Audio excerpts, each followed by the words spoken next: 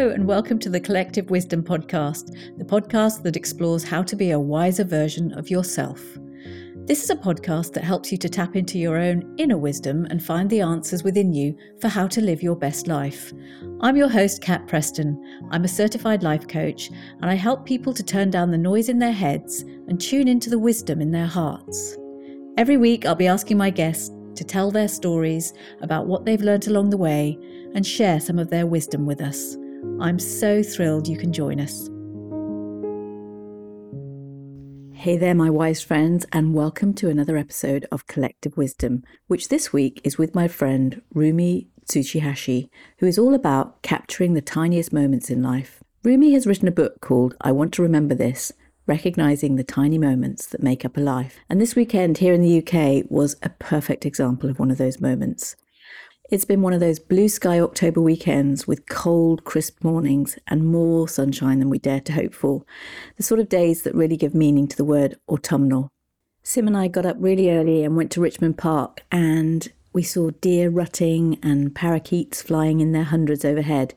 It really was a very special moment that I hope to remember for a very long time. So with that, I'll pass you over to Rumi to tell us a bit more about the book and how it came about and why it's so important to her to capture those moments that really matter.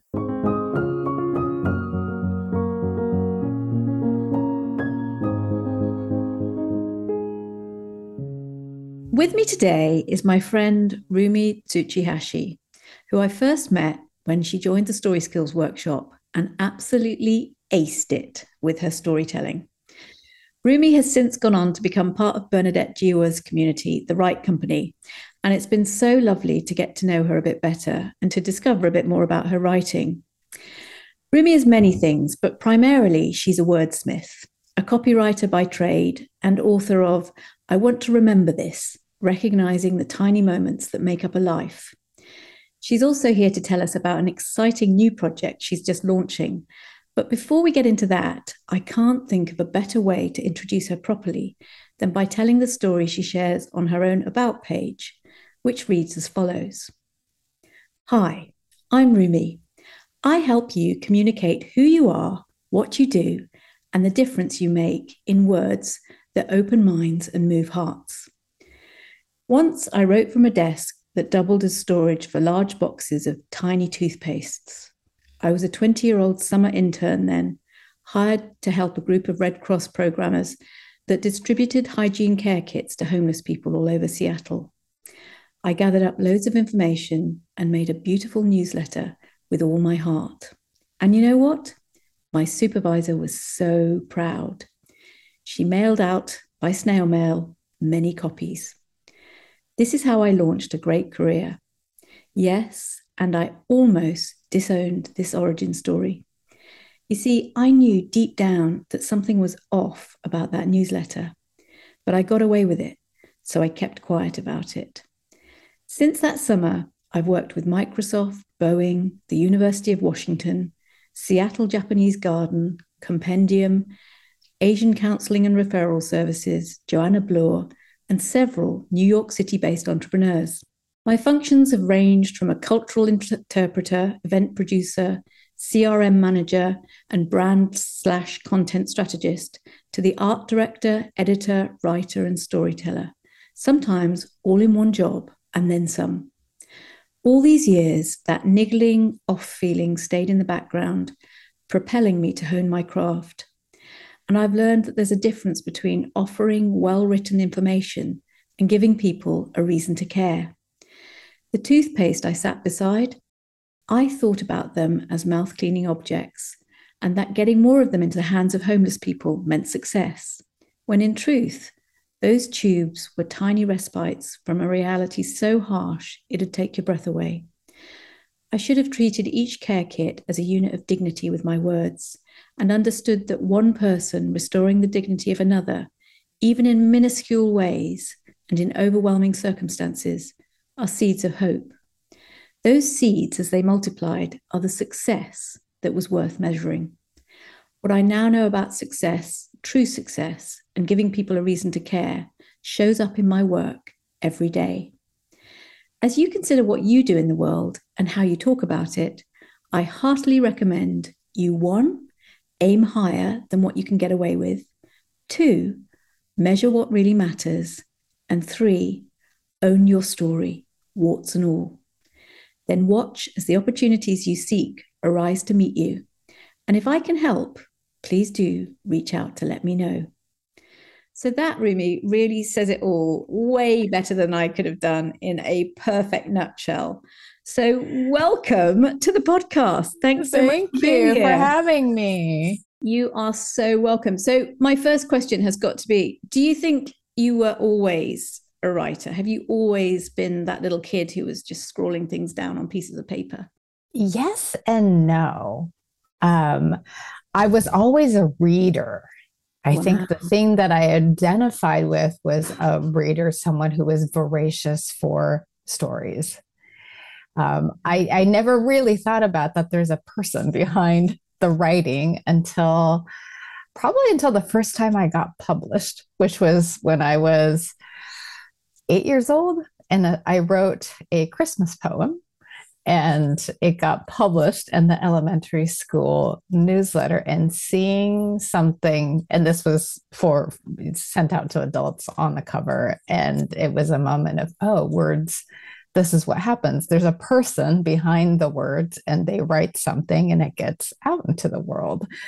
So it was that reflecting back that taught me that, oh, I'm a writer too. Until then, I think I was just immersed in the creativity itself and the joy of reading that I hadn't considered it. But you know what? To be published at 8, I'm sorry, that means you have always been a writer. Because for most people, they're only just getting around to picking up a pencil about then anyway. So to say, no, it was quite late on in life that I finally realized I was a writer. No. I think so. Maybe this is a good way. Why it's been hard for me to own writer as a title, which took many, many, many decades afterwards. It may have to do with that story, because the poem I published was about Christmas. And I didn't grow up in a family. We were not Christians. We were like the Japanese family in a very white suburban town outside of Seattle. And I had always looked at Christmas from the outside looking in, imagining what it's like for other people. So what this poem was about was my imagination and fantasy about what it would be like to feel like I belonged inside the Christmas tradition rather than looking at it. And for that poem to be the one that was published gave me an instant sense of imposter syndrome or fraud, because it wasn't my actual lived experience. It's what I hoped it would be.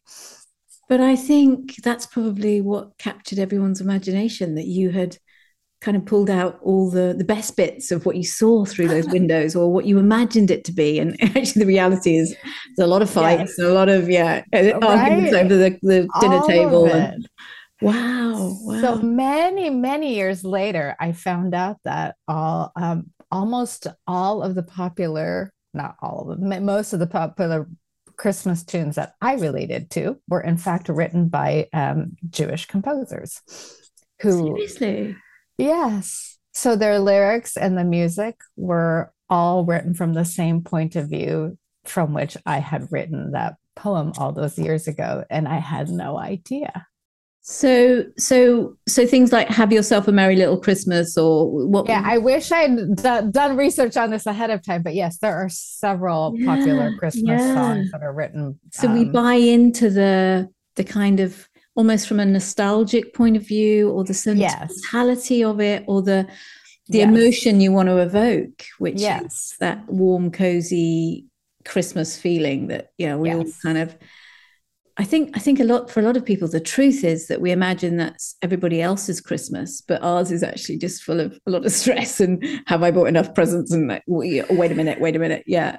Yes. When really what Christmas should be about is that moment of stopping, celebrating in the smallest ways. And absolutely, gosh, that is just so interesting. Partly because you you clearly were a writer all of your life, and you have obviously had this ability to turn those fantasies, imaginings, emotions almost into words, which is what you Yeah. do so well. Thank you. Yeah. Yes. So tell me a bit about that growing up, because it must have been so difficult in a way to be that person who was looking through the windows. If everybody, so what you're saying is everybody else in the class was kind of celebrating Christmas, and you were from a slightly different family. Yes. Or at least that's what it looked to me Yeah. because I was looking at the shiny people and the shiny Right, people, right. right? I can't even say objectively that I was the only person who didn't feel like I belonged, but my eyes were not trained on the people who were feeling the way I was looking at the Yeah. shiny people.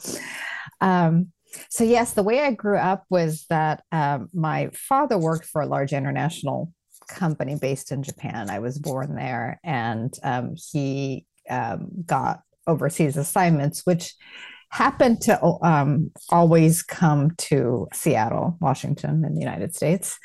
And so our family moved back and forth every time his job assignment Right. switched.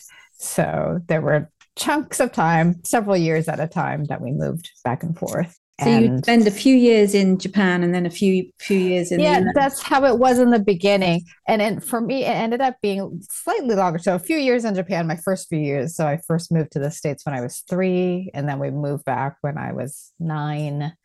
And then there were several times between 9 and when I finished high school. So that was a really long stretch that we were in Japan where we were going to move and then we didn't. We were going to move and then we didn't. So even though we were there, it ended up being 9 whole years that I stayed there. There was always this, oh, we're going to get asked to get up and move every few years. That was sort of looming. Wow. So So even there though was we were no real sort physically of there, steady rock of permanence. There was no sense of yes, where you at belonged. any moment we could get up and move was always the sense that I'd had. And in some ways, the not getting up and moving when the anticipation was there was its own challenge. Gosh, gosh. And so when you were back in Japan, Yeah. did you did that feel like home? I mean, did you have a sense of longing for what wasn't there, or how did it work for you? Um, no, it did not feel like home. Um, it's the first time our family moved back. It accompanied. It came with a lot of bullying, so I looked like the other children, but my body language, my tone of voice, a lot of things about me were so foreign, even though I looked like them, that I think there was a it provoked my classmates in a way that someone who may have been different in looks as well as their mannerisms may have been less threatening in some ways. Yeah, yeah. So that was really a challenging time, definitely one of the lower points of my Oh, I life. can This, imagine this poor yeah, child who, when you go to the US, you really do stick out like a sore thumb because you're not from around correct. here. And then you Right. go back to what is ostensibly home in inverted commas, Yes. and you don't really Yes. belong there either. No. So this like looking for a sense of belonging Yeah. has been an ongoing theme in my life. Gosh, that is Yeah.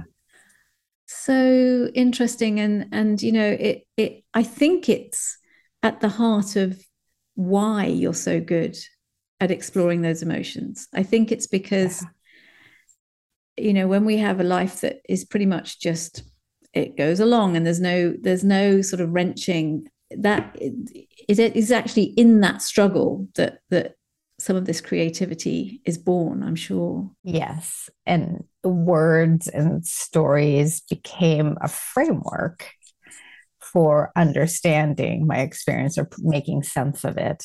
Yeah. And it wasn't until recently that I realized that it also gave me a sense of agency that was really missing. And most everyone's childhood, it's by nature, you only have so much agency in your life as a young person. And I think it was in constructing stories or seeing it from the outside, being able to take it outside of myself, that gave me that little bit of holding on to what can I do with this? How can I see this differently? That Yeah. keeps showing up in how I And you do approach think, really see, everything. I think it's also that perspective that you get, because when you are a visitor somewhere, you do see Yes. things differently, and Yes. then you return to what is familiar but is maybe unfamiliar. So it gives you that sense of jarring and Yes. perspective, a really different perspective. You know, you see even your home as being, when you return to it. I know from my own perspective, I've lived overseas for many, many years, and there's something I still think magical about the day you get off a flight and you've been away for maybe even a year, you know, and you just, I always see it in this very nostalgic, gosh, that sense of home just sort of fills my belly, you know, with it. It's a really, really emotional time. So Yes. you must have had that from a very early age of, I'm in a new place and I'm therefore, I guess it heightens your sense of observation. I think so. Yes. And over time, I think what I've done is cultivated a sense of home in very specific scenarios. So the Yeah. kind of nostalgia you speak of, when I go back to Japan now, there are certain restaurants that have been around all these years, and they're still there and still make the same dish the way I loved eating it when I was young. And so there's a sense of home, that feeling of, I'm here in my belly. I've Yeah. learned to find in more very specific places, In a flavor, in a in restaurant. a Yeah. flavor, right? In a Yeah. flavor, in a sound, in Yeah. and smells also. Yeah, amazing, isn't it? So your sense Yeah. of place is built around those smells, sights, things that Yes. take you back to moments, Right. which Tactile experiences. Yes. it kind of makes sense because your book, I want to Yes. remember this, recognizing the tiny moments that make a Yeah. life. There it is, right there. Yeah. You've just brought them all together and put them Yeah. in one place. Right. It makes perfect sense. So tell Oh, me, because I haven't yet managed to read the book, but I have audio. yes. But I would love to hear, you know, how did that come about? What occurred to you as being, you know, did it make sense to you? Oh yeah, this is definitely what I need to do, or you put them all in one place and then thought, there's the makings of a book here. How did it come Yeah. about? Well, how it came about was um, somewhat accidental. So I had signed up for a course. It's called the Tiny Book Course, and it walks students through conception to finishing a book in 6 weeks. And Okay. so, by nature of that constraint, you're supposed to keep your book content manageable and like get it done. So, my book took a little longer than 6 weeks, but still, I still got it published. So, as part of the recommendation for keeping it very focused, was there were some ideas of a framework that you could use, and using a list as a jumping off point was one idea that really spoke to me. And I had shown up to meet a friend for coffee one day and accidentally showed up an hour early. And I figured, okay, this is the time to prep for this book. So I went and grabbed a little tiny notebook and pen. And I'm not sure what initially provoked the idea of remembering, other than the book is dedicated to a dear friend of mine who's passed. And she, the one of our last correspondences was she was rereading my blog posts, and did not know how ill she was at the time, Oh, and it really struck me how, in hindsight, she was spending some of her last hours on Earth reading what I'd written and making sense of it. And I think it was some of the things that she was responding to, the tiny moments inside those stories that had planted a seed. And then it came to me that all I knew when I decided to write this book is I was going to dedicate it to her. what a gorgeous thing to do. Thank you. And then the idea that came was, you know what? There are so many things that I say I don't want to forget. I forget this every day. I get so caught up, but I don't want to forget it. What if I actually wrote it down? Yeah. What Yeah. if it's all in one place? The memories that are dear to me, the advice that I cherish, um, the the ideas, the things that I do to get myself out of a jam, like those kind Yeah. of things. Yeah. Like, Your what own if I, little guide, compass. Yeah. yes, so what if I just wrote those down? So, in that hour that I had waiting for my friend to come, I just started making a literal bullet pointed list. And then I looked back in that and said, I can flush these out. I can tell a miniature story Yeah. to go with most of them, and see if that manuscript works as a book. And it worked well enough. It didn't look like any book that I had ever seen before. So there were moments of, is this even really a book? But Yeah. Yeah. Yeah. But I think, I'm really looking forward to it landing on yeah. your step. It's going to be one of those. I love books that you can just pick up.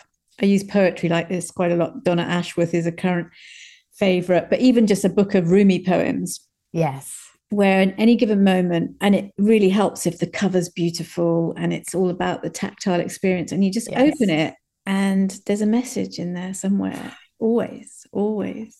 And yeah, I love that it came about from such a heartfelt, you know, that sort of that sentiment of wanting to dedicate it to somebody. And here we are talking about her now. So it does keep Yes. people alive when you do It that. does. It really It's does. just so magical. And I think it puts you in touch with your sort of spiritual side, which there is an element of we can carry on the dialogue even after someone's not here.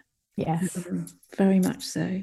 So for Yes. you, it makes it's it's kind of one of those things where it doesn't really matter when it goes out in the world what happens to it. It's actually for you Yes. and for your friend and for people who knew her. And it's I think that's what we relate to. That's what makes it, it's that very personal touch that makes it so appealing universally. Mm. Gosh, amazing. And I know, the reason we came together was because we were on a call and we were chatting about your latest project, Yes. that's also got an incredible story behind it, Yes. which is, I think you're living into your own words, which is, move from the heart and opportunities will come your way. Yes. Especially when you put your words out there and Yes. people are drawn to them. That's how you're going to form those connections. So tell me a Yeah. little bit about this magical card deck, which Yes. is going to be birthed in the world in the next few weeks. Yes. So the card deck, there's 52 cards. Mm-hmm. One side of the card has a photograph from the Japanese garden in Seattle that I used to work at and form some beautiful relationships at. Right. And they feature images from some are from far back. Their vistas, others are really close up pictures of moss or flower petals. Or And did you take the pictures or? I took most of the pictures. There's a handful of Mm-hmm. them that my partner took because he's the head gardener there. And since he has access to very tall ladders and different Love points of it. view than I have access to, and I'm only like a little over 5 foot tall. So everything that you can see is from kind of looking lower to the ground than everybody else. So there was a number of pictures that were taken from a height that I cannot reach, but otherwise, yes. So I did the photography, and those were collected over the years. And on each side, on the other side of each of those cards, there's just a short message. So some of them are kind of messages to ponder, other are little fill in the blank sentences. Each one is designed to help you just notice the moment that you're in and notice what's happening inside that photograph, but it gives people just a tiny immersive experience of being inside the garden without actually being there. And Yeah, yeah. it And takes you connected out of, to nature around them. But yes, yeah, it connect sort of wherever transports you you. are, you can connect to nature and you connect to your own nature. I think Yeah. that that second part of it is what was really dear to me, is what nature invites us to do is to connect the parts of ourselves that get pushed down in the busyness of every day. Yeah, yeah. And I know So when we were talking, you said, so this came about. So your partner's head gardener. So this is yeah. the Japanese garden is in central Seattle. Is Yes, that right? yes, it is. Yes. And there was somebody involved with it to, Yeah. So in 2020 was the 60th anniversary of this public garden being in existence in Seattle. And I had the idea that I would write a book to commemorate this occasion. And since that was a large undertaking, I recruited my partner, and then I also sought out an advisor. And the advisor I reached out to is Ian Robertson. He was the chair of the landscape architecture department at the University of Washington, and had done a lot of work with the Japanese garden. And we met in the tea garden inside of the Japanese garden one day to wow. brainstorm this project. And what I expected to be a very sort of pragmatic conversation about what it is to write a book like this. I sought out a professor as an advisor for a reason, thinking that I needed the structure to make a proper book. And he completely surprised me by blowing all of that out of the water Wow. and inviting us into a much more expansive conversation about what is the walking through a garden a metaphor for? What is this design? What kind of experience is the design of a garden supporting? This was all inspired by he had just been in New York City to meet with a publisher about a book on creativity, which is now out. It's called Cultivating Creativity, I've heard of and it. ah, uh, Yes. Uh, so yes, he had just come back from meeting with NYU Press, just brimming with ideas about how to take creativity out of the constraints of a directional experience and make it into a, a journey and experience, something you cultivate, something that's alive with its own energy. And all of a sudden everything that I thought this conversation was supposed to be was out the window, and we were talking about how creativity needs a pathway and containment, but complete freedom to move about and become its own thing. wow. And, and we were talking about the birth and death that happens continuously in the garden, and how much that resonates in ourselves as humans, Yeah. and help us tap into our own creativity also, which is also another, really just another way of saying we're alive, to find our own aliveness inside of us all through all these cycles. And God. I was so not expecting. It was so beautiful. I'm not even doing justice to the what transpired that day right now. But in the end of it, I thought this cannot look like an academic book. It has to be something else altogether and much more experiential to be true to the heart of why I wanted to do this project Yeah. and what it can do for people. And I just thought it was such a privilege to be part of that conversation. And I wanted other people to have a piece of that, literally, through having this Literally. book. Yes. So that was how I felt at the end of the conversation. And as we were walking away, he gently tapped me on the shoulder to say, I also wanted you to know that I'm not sure how long or how well I can support this project, because I have recently been diagnosed with brain cancer. Oh my goodness. And we're finding out more, but I'll do what I can. And I hope you carry on. And then of course, 2020 rolled around and the pandemic happened. And I forget the exact date, but the last correspondence I had with him was through email where I had already heard through the grapevine that his prognosis was not good. Mm. And he had reached out to say, I just wanted you to know that I haven't forgotten about your project. I just can't. No. And it's beautiful. You have something here. Please carry on. And it was heartbreaking. Yeah. And I didn't think that I could do this without him.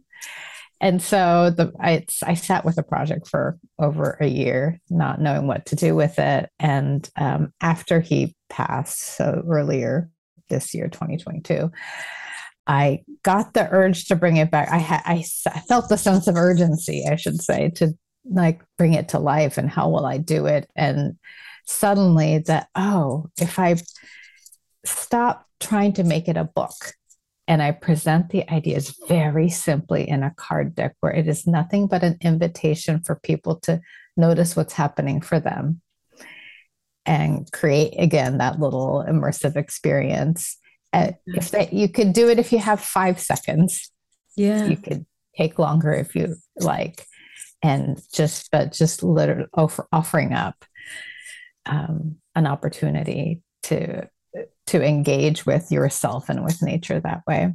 And a card deck could do that. So that's when the light bulb went on. And from there, it actually happened quite quickly.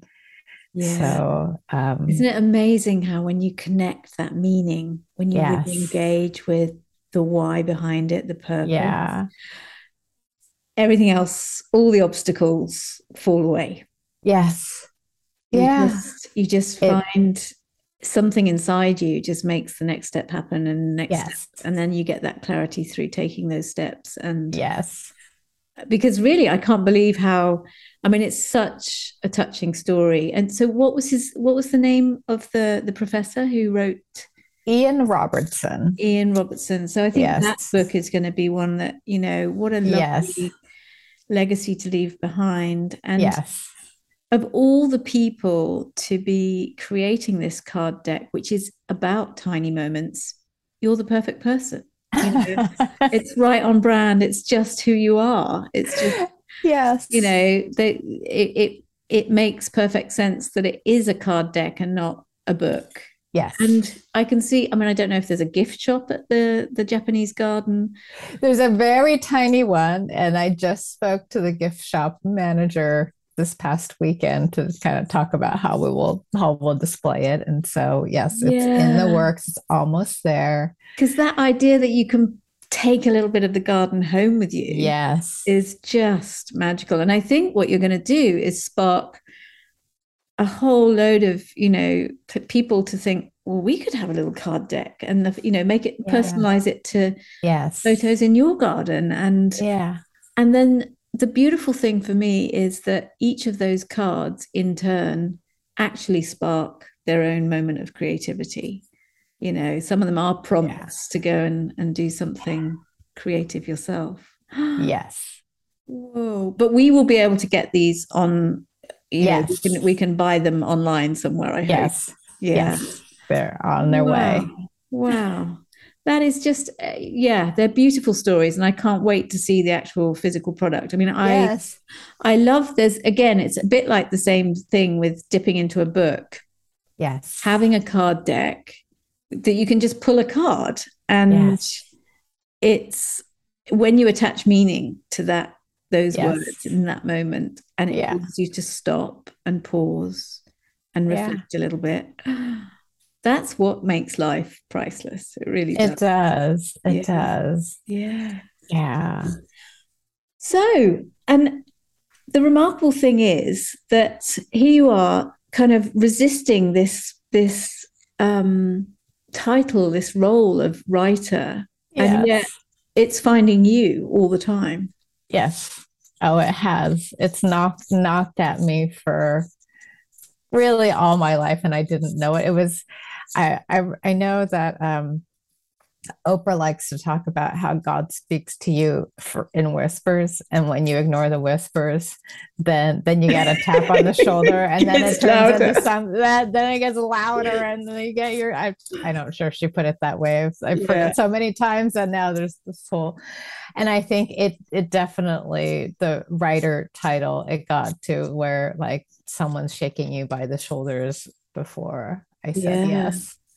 And I love also that we were talking about you've even got another project on the go. You know, you're still launching, Yes. you're just launching. These Yes. cards have only just arrived, hot off the press, and you're already delving into the next project, which I love the idea that it was all about food and Yes. that it takes that. I mean, so what you've done so cleverly is find the access point, find the way that you can build that structure, Yeah. and that makes it easier. I can just do a little bit at a time, one dish at a time. You Yes. know, with the cards, it was one card at a time, one photograph. Yes. And slowly but Yes. surely you build up a body of work, which is such a Yeah. beautiful way to approach it. It's been such an inspiration to me. It's sparked all sorts of things in my own head where I think overwhelm comes from thinking, oh my God, I've got to write a book. Where am I going to start? And the truth is that you start with one page, one little, Yes. but even that it just takes you away from that moment of blank page with the cursor flashing, or you know, blank page with your pen in your hand, to oh right, okay, dishes, what comes up. And Yes. so talk to me a little bit about the next project so that we can whet people's appetite for what's Oh, coming sure. down the So the pipeline. next project is sort of a hybrid memoir cookbook. And it was inspired by my soon to be 18-year-old son Oh, asking for a cookbook as a high school graduation gift. So he'll be graduating from high school in June of 2023. And this past summer, and he is not one to think of anything in advance. Like everything is very in the moment. But he pulled me aside and said, Mom, in case you forgot, because I think you did, the one thing I want for graduation is a homemade cookbook. oh my goodness, no pressure. And I said, oh, right. Yeah. But I had completely forgotten. And it's, it was a very bittersweet. I realized that part of my forgetting was that I actually have so many dear memories tied up in food, Yeah. and that it was very poignant to dive into that and kind of trace back where I've been and who I've come, and food has been kind of a constant companion through the journey. So so yes, this is sort of a coming in of age story of him as a child, me as a mother completing a certain cycle in parenting Yeah. as I send my child off into adulthood. So me looking back at his childhood. So you know, when that and the intention is to weave some of those stories in, along with stories I haven't told him about some of the things he's eaten a million times that he doesn't know where it came from or what other stories or what makes that dish nostalgic to me, and Yeah. gives me a chance to tell those stories along with a way for him to recreate it when he leaves home. So So good. that is the inspiration. And yes, we've just gotten started with it. And gosh, speaking of tiny moments, so the first dish I decided to tackle was fried rice. And this past weekend, I made it, and my partner got all excited and he took pictures of me making it. And I was so stunned when I looked at the pictures that we how loving it is to see someone doing something ordinary, like really see them. Yeah. Yeah. The pictures told their own story of the small things that I do with a certain amount of care that I'm not even conscious of, but it shows in the photographs. Yeah. So do And you have I can picture you with little Japanese. I mean, there's something about Japanese ceramics that I Yes, yes, Love I those. do. So yes, I will make a point of it. So we're adding pictures and yes, so that will I be can part imagine of even it when you cook, too. so you'll be putting little bits of soy sauce or ginger or something in a Yes. tiny little gorgeous dish that's just, and you don't even realize you do it. You just, oh, Yes. I'm gonna use that dish to sort of, Yes. Oh oh, my gosh. Yes. Tiny yeah, dishes. Lots of tiny dishes in our cupboard. yeah. People open up our cupboards and are like, wow, so many. And some of them are mismatched and they're hard to stack and they just take up a lot of space, a good Oh, zillion tiny I love. dishes. I'm not Japanese, but I can't. You know, anyone who's listening to this who knows me knows I can't walk past. Yeah, you've got a lot of dishes for soy sauce, and you've got a lot of dishes that are a little bit bigger than that. But you can never have too many gorgeous little Japanese dishes. No, I mean, no, it's just yeah, impossible. no. And yeah, and it's just so lovely. I think there are two things about that that are really lovely. One is that your son really wants this book, you know, so he's helping you give that meaning to it. Yes. And the stories, therefore, will carry on and become a real tradition, that sort of sense Yeah. of heritage that carries on. Yeah. Because were your kids born in the US or in Japan? Yes, they were. Yeah. Yeah. Yeah. So it becomes even more important, I think, Yes. when you move countries and wanting Yes. to keep hold of what those traditions are. I think Yes. so many of them are lost, even within, you know, my grandparents are from the north of the UK, and there's very different food traditions between the north Yeah. and the south. Yeah. But if we're not careful, you know, Yeah. people don't carry them on and don't talk about them, and the recipes get lost, and then you All forget that of you ever it. ate those dishes. Oh, absolutely. Yes. So part Yeah. of this is my way of capturing what I can because I didn't do this with my own grandmother, who did a lot of the teaching me how to cook. And Right. when she passed, I realized, oh, there are some dishes that are just gone with her because nobody took the time to actually write them down. We kind No, of watched her do it, but um, the real know-how is yeah, we gone. never quite recreated some of them. So there's some Yeah. bittersweetness and recognizing that that's already happened. And loss happens. We can't Yeah, capture yeah. all of it. Um, and also, when I think about the story part of it, is we live with people every day and don't know their stories, No. especially between parents and children. I Yeah. think there's a lot of loss of the story heritage of where they came from. We just assume that they know, or yeah, yeah, yeah. And isn't it Yeah. true when children are little, they love to hear about, oh, what happened then? What happened then? You know, and Yeah. they want to hear the same stories again and Yes. again. You know, I remember there was a story about me when I was 1 year old, and the my parents had left me with a babysitter, and the building caught fire. And so they're sitting in a restaurant, and somebody runs in and goes, you know, the building's on fire, and they had to come in. My dad had to climb in through the back balcony, and you know, it was all, and we loved hearing that story. But you just remember that not all of the stories were that momentous, but you Yes. don't therefore hear the more ordinary stories about just everyday Yes. things. Yeah. Absolutely, absolutely. And Yeah. what was your grandmother's name? My grandma's name was Yae. That's spelled Yae.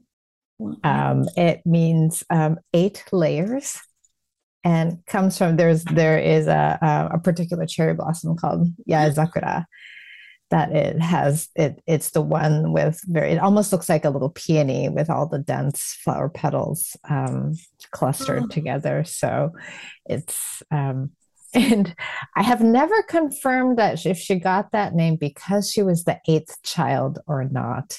She came from a large family, and I know that the first three children didn't live past age 5. gosh. So there was a certain losing track of how many kids, and so Just the way people did back then. Yeah. right, that's just how it was. So yes, like were you the eighth daughter, or was the eighth child, or was that counting even accurate? But anyhow, that's what her name means. So I think of her when I see the yeah, Zakura blooming. I see some Yeah. of them here in Seattle, and And I can just see a photograph of the blossom making it into the book. I mean, it has to be Yeah. there, doesn't it? That is just, Yes. oh my goodness. And yeah, just something about cherry blossom is so evocative of A, Yes. Japan, but B, just the beginning of spring. And there's nothing beautiful, I don't think, than the way Yes. those flowers are caught against blue sky. And yeah. Yes, for Are sure. there any in the Japanese garden in Seattle? Um, yes and no. The placement of the cherry trees in the Japanese garden are in rather wet soil, and cherry trees don't like their roots Oh, wet. so they have So just this past winter, they did this major drainage project, and they had to uproot the trees that were there. Most of them had were not well enough to survive, but so it's this fall, well, early winter, I think there's going to be a replanting of these gosh. cherry trees now that they've improved the drainage, and hopefully it will live on. But it's not the most spectacular spot for cherry blossoms. The University of Washington, which is just a mile or so from that garden, has is famous for its cherry blossoms. There was, I believe, an international exchange where the trees came from Japan, and so their quad is famous for cherries, and there is just the Yeah. whole Oh, snow show must be every spring. amazing. Because yeah, It's the gorgeous. Yeah. Japanese government are actually very good. I remember there is a Yes. project. I think they've planted like something like 20, I want to say 20 million. Maybe that's Yeah. too many. But there was a lot of Yes. trees came to the Yes. UK Yeah. courtesy of the Japanese government. And Yes. we can only thank them because there are some beautiful spreads in some of the London parks. You get the Yeah. amazing Yeah. cherry blossoms, which is just oh. And I mean, one of the most memorable trips I ever made was just before the pandemic really broke. So I was in Singapore, and everyone was murmuring about this new disease, this new flu, and we really needed to keep an eye on things. And it wasn't quite perfect cherry blossom season, but it meant that my husband and I, could just get into Japan. It was very much all this was happening in Asia. The US, there'd been no mention of COVID, and Yeah. it Yeah. was definitely, okay, it might be like SARS. It's looking pretty serious, but we took a risk and we said, right, I think we can get to Japan and we can still get out again, Yes. or we'll be allowed back into Singapore. That was going to be the risk. And Yeah. as a result of this, nobody came from China that year because Yeah. China had already closed down. So we get to Kyoto and there's not a single tourist, which all the local Japanese residents were just amazed. It's just they hadn't seen Kyoto like that, with because normally it's swimming with people and everywhere's Yes. really crowded, especially that time of year. Oh, absolutely. And it is absolutely stunning. I mean, it's just everywhere you look, they're just the most amazing, gorgeous, gorgeous. And it's always against this crisp blue sky, which Yeah. for some reason in Japan, it's a beautiful shade of blue that just you don't get anywhere else. And Hmm. yeah, one of my most cherished memories, I think, Oh, of wow. of Yes, some that's of a the good to come very out of this special. pandemic.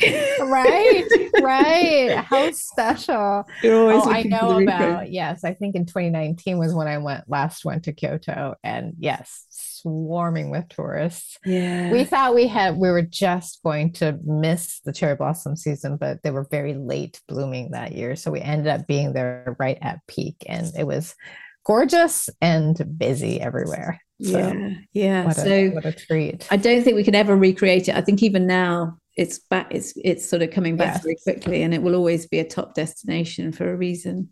But Yeah. one of the reasons I was looking forward to having this conversation with you, Rumi, is because you're such a good storyteller, and I love to Oh, have people come and share their stories. And you've already yes. told loads of stories, and you've talked about the challenge as a child, which I think is where your sense of direction and where your capacity as a writer, it lies in that unusual childhood, which must have been challenging at the time, but Yeah. now you're Yeah. reaping the rewards. But what came up for you as a story about a challenge? What came up for me was in general, how hard it is to be kind to myself. Wow. That's the challenge that continues to plague me. And there's roots in so many things, but it, I think as a child, and I think most children do this, you're looking around for approval to see that you're okay, because at least I was not taught to look for myself. How does it feel right in your body was not a question that anyone ever asked me as a child. So right or wrongness was always confirmed by looking out at some authority figures, looking out at what is group consensus. And there was early on, because I had moved between different cultures and different value systems, there was a part of me that felt doomed all the time, because like, well, this group of people believes this and this group of people believes that. So I can't make everybody happy. I can't get everybody's approval. Someone's always going to disagree. And rather, I know some people look at situations like that. Well, that means I'm free to decide whatever I want to. That was not my wiring. I was like, oh no, I am doomed. I will never be perfect enough. Yeah. So that belief has been one that I have, aside from just a general longing to belong, the belief that I do not need to look outward to find or even look for the right answer. But there is no right answer out in the world. It's what's right for me. It was right for me. And was I can assess that from how anything strikes me inside of me. So as a result of that, just when I'm stressed, or when I think I don't have enough time, not enough of all sorts happen, I tend to default to looking outward for approval, even though I already know that I can't have it, because I can't have it the way I think I can have it, because it varies. Yeah. Even though I know that, I still do it. And then I get myself into this tailspin, and it's very hard to think of myself kindly and compassionately when I keep looking at like I am not measuring up to whatever people think matters. So that is an ongoing challenge. And do you think that that looking to the external, do you think that's a cultural thing? For sure. I think that is very much so. I mean, there's it is still very much a country that runs by everyone valuing the collective experience over the individual experience. Wow. So that has its beauty, but it definitely has its shadow sides. If we don't acknowledge the individuals that make up the collective as unique, valuable entities, and simply emphasize that everyone marching to the same drumbeat, going in the same direction is what matters, then it denies a lot of individuality underneath it. Wow. Or even individual experience. Yes, that I think that was very much cultivated from that belief. So it's fighting your own conditioning, which is absolutely hard. It is hard. It's very hard. And then you add to that the layer of complexity of then being sort of dropped into US culture and society and seeing things done differently. But as you say, you could have gone either way with that. Okay, well, I just get to make up the rules, or whoa, there are a lot of rules, and I'm not sure even which rule system I'm operating under.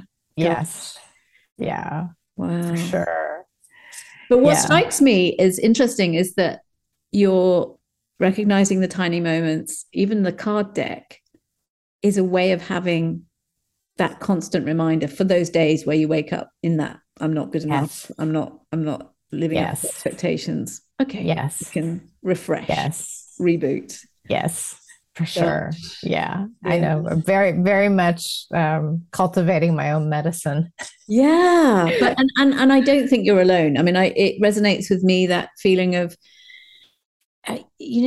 sometimes with coaching clients, I say, oh, let's just celebrate. Let's just celebrate how far you've come. Let's just celebrate, and I remember reading one of your blog posts, which we'll talk about your blog in a minute, but it was about saying, I did it. Even if it's the tiniest thing, I got out of bed this morning. I did it, Yes. and how funny that can make the day feel, and how accomplished you can feel by the end of the day. Right. If you celebrate those tiny, tiny little wins, as opposed to thinking, yeah, I'm going to beat myself up about all the things I didn't do. Oh, I know. Which is where we so often go to. Absolutely. Now, I mean, kindness, I can't think of a more kind thing to do than to dedicate a book to a friend, a dear friend who is no longer with us. I think that's just the most generous act. But, was that the story you were going to tell me, or did you No, so the kindness story that I wanted to tell you was about when my children were little, and back then, just getting them dressed to leave the house was a chore. And this particular day was a cold winter day, and I enticed them with the promise of donuts. Get dressed, and then we'll get in the car and we'll go get donuts. And it took an ungodly amount of time to get them in clothes and out the door and to the donut shop. And then we finally get there. We sit down, and this idea that I had, the picture that I had in my head was I was going to treat my kids to something, and we're going to mobilize, and I will feel triumphant. And by the time I got there, I was just exhausted. It's only 9 o'clock. So we get there, we get our donuts, I get my coffee to go with it. And I don't even remember what it is I was talking to my kids about, but we were talking. And then one table over, there were two women meeting. I assumed they were friends. And once in a while, they'd look over, and I thought I was disturbing their adult conversation. But so then after a little while, they got up to leave, and one left the door, and the other one had her hand on the door, and then she abruptly turned around and walked back towards me. And I was a little startled, and she stood in front of me and said, I just wanted you to know that I thank you for showing up. I see that you show up for your children. I forget the exact wording right now, but I see that you show up for your children.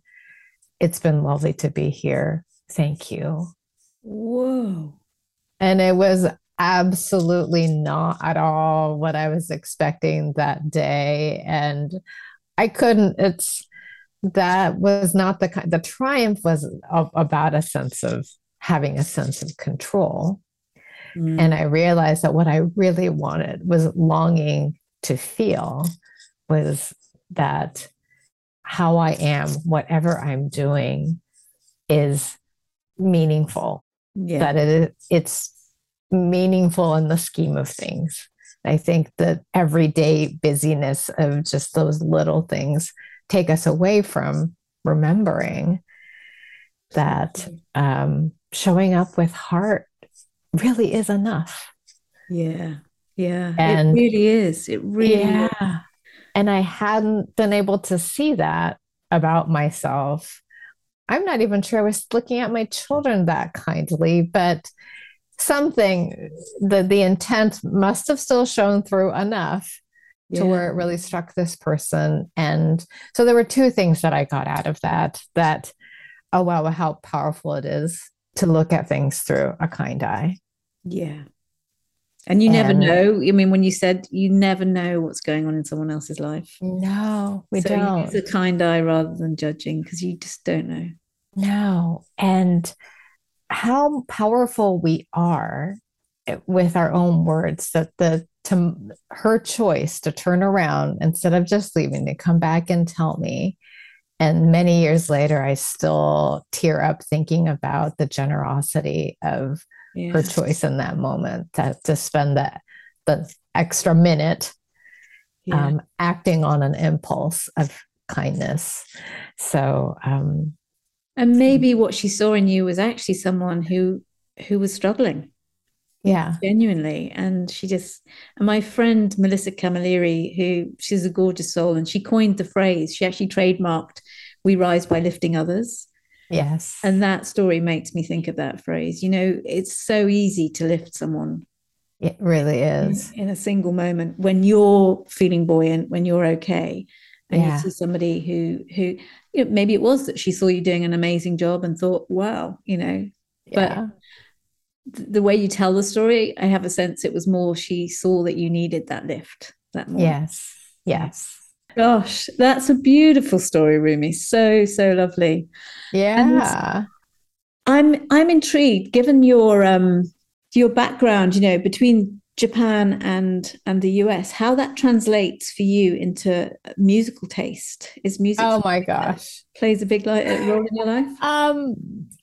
I think how that translates is that my musical taste is very much rooted in my 1970s childhood. Wow, wow. Um, uh, I didn't always have an easy relationship with my mother. She was someone who I was always trying to impress, or and so I actually thought of two songs to share. Maybe I'll go ahead and share both. So the first song that came to me when I was thinking about music that matters is um, "Another Day" by the Wings. Not a song I know, but sounds Okay, beautiful so and sounds very on brand. Another day. it's actually so it's just Paul McCartney singing. Oh, Wings. Ah, yes. I was going to say, why don't I know the band Wings? But yes, when he went out on his own, I When he do went out know on his own. Another So my Day. mother was a big Beatles fan, and then so we owned a lot of albums, and music or albums back then were just really precious to her. So that when she gave me permission to touch the records and put them on the turntable and listen to them myself was like a real sense of, okay, I'm in big time now. And Yeah. I think maybe that sense of pride permeates my love of 1970s music. Um, And so and you would choose Another Day. And what was it well, about the the reason song? why I chose Another Day, and it's funny when I look back, it's the first song on I think that was on the Wings Greatest Hits album, and it was the first song on there.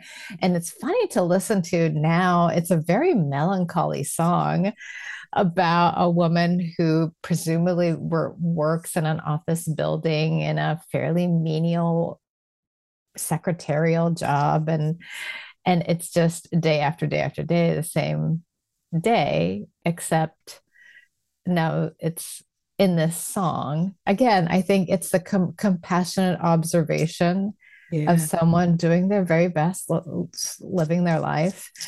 Maybe that was what spoke to me, and I just loved the honesty of this, the unvarnished truth of this protagonist, the woman he's singing about, the she Yeah. that he's singing about, being celebrated in a song, just being herself. And I think for McCartney, there were probably lots of people when he was growing up for whom that was life. Just Yeah, go do yeah, your day job and another day right, again. Get on right. with it. And I think Yeah. it was probably just a way of affirming that their lives mattered. Maybe Yeah. not that different from the woman in the coffee shop who came and talked to me. Yeah, So absolutely. that was Absolutely. one of the songs that I listened to often because, again, it was the first song on the album. It was memorable. Um, and the other song that came to me that really mattered, this was many years later. My son was,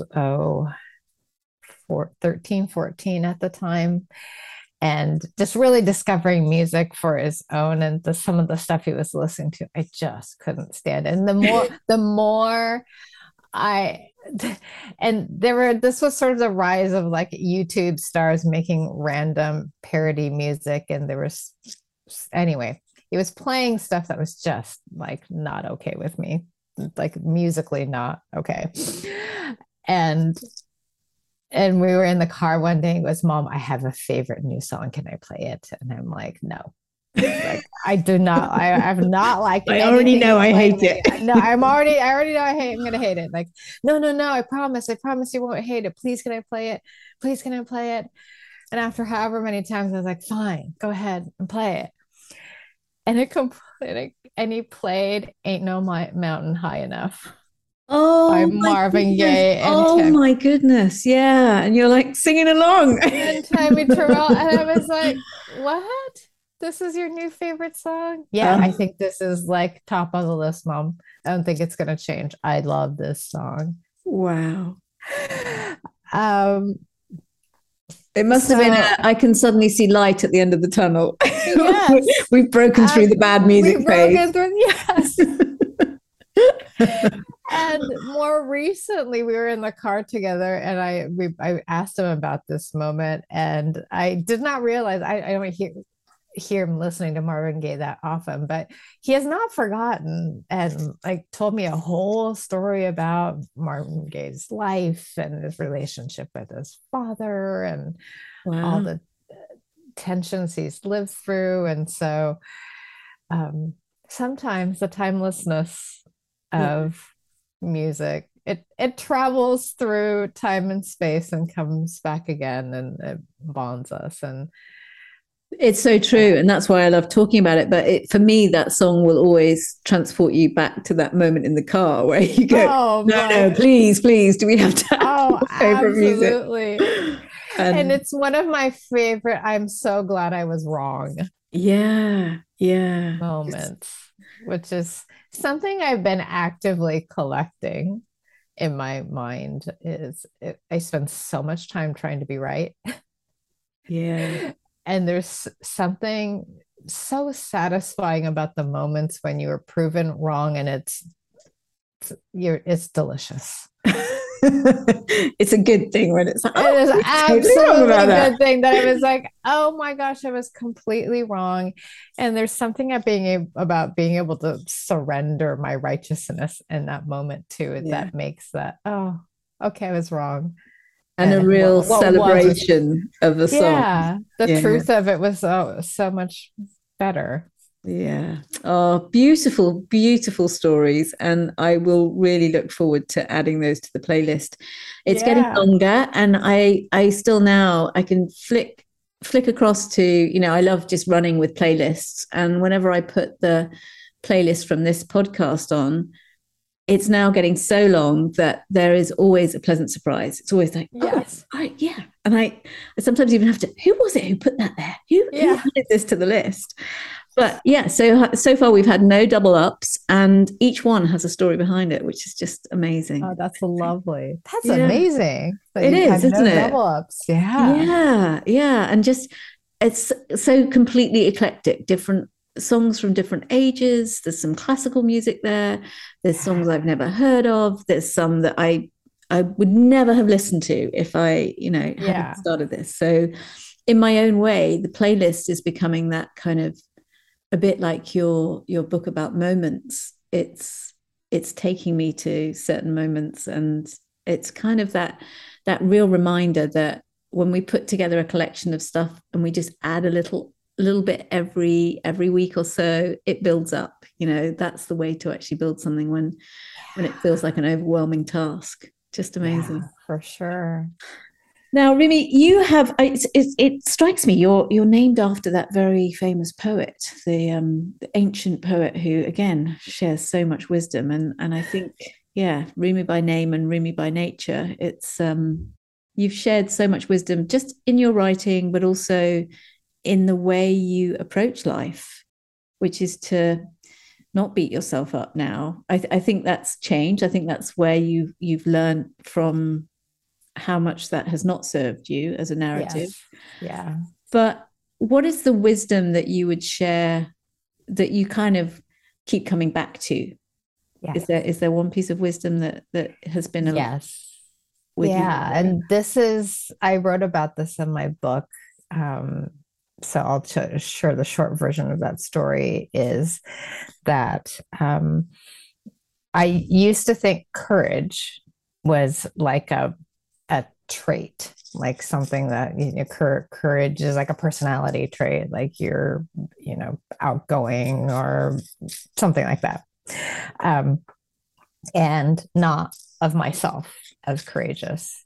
And I sat in a talk for parents of children preschool age many years ago in a church basement. And the speakers defined courage as taking a step in the direction of what you know to be right when it would be easier not to.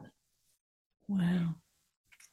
And it completely rewrote this idea that courage is a trait and courage was actually a choice. And it's a choice that happens in that split second when you know something is more right, but not easier. And what will you choose? Yeah. And remembering that when I, I guess the piece of wisdom is to like start to notice those tension points when you feel the tug we're right, but it's not easy to not leap in the direction of what's right necessarily, but take that one step. What does that one step look like? Yeah. And see there was something about just one. Not that I would necessarily want to turn around, come back around, but that made it less threatening. Like just like one step in that direction. You won't have traveled so far from where you were before. And that feels like, yeah, you've just summed it up, that courage isn't like being an introvert or an extrovert. It's like a muscle that you can build. Yeah. Yeah. Absolutely. Golden nugget. Really, really precious. Thank you. Yes.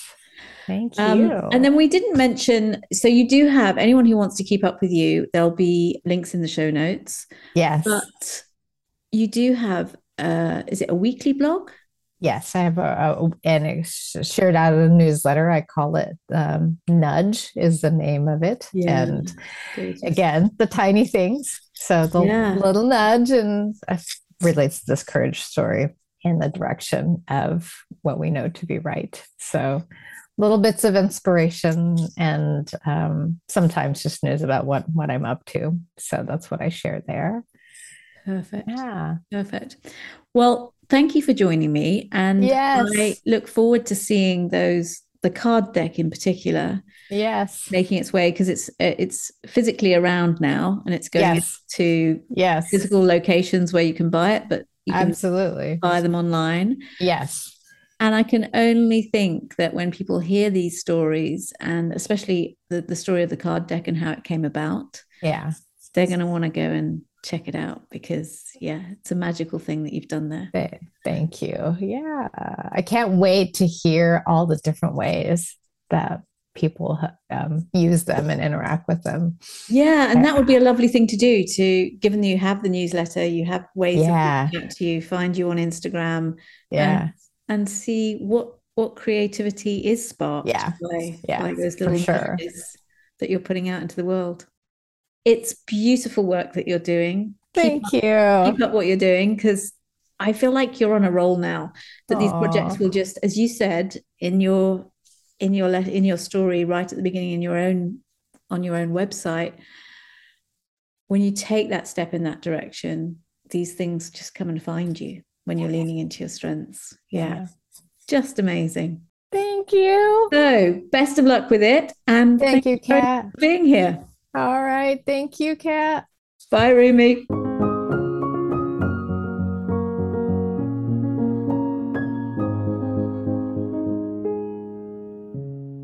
Oh, my thanks go to Rumi for what was a really lovely conversation. It was like a big warm hug. And I'm happy to say that since we recorded that conversation, her little book, I Want to Remember This, has arrived, and it really doesn't disappoint. It's full of little prompts and stories and even a space where you can write your own reflections. So if you'd like to get your hands on a copy, you can go to Amazon or any major bookstore, but also Rumi's own website, Rumi Tscuchihashi, and I better spell it for you because it's not the easiest.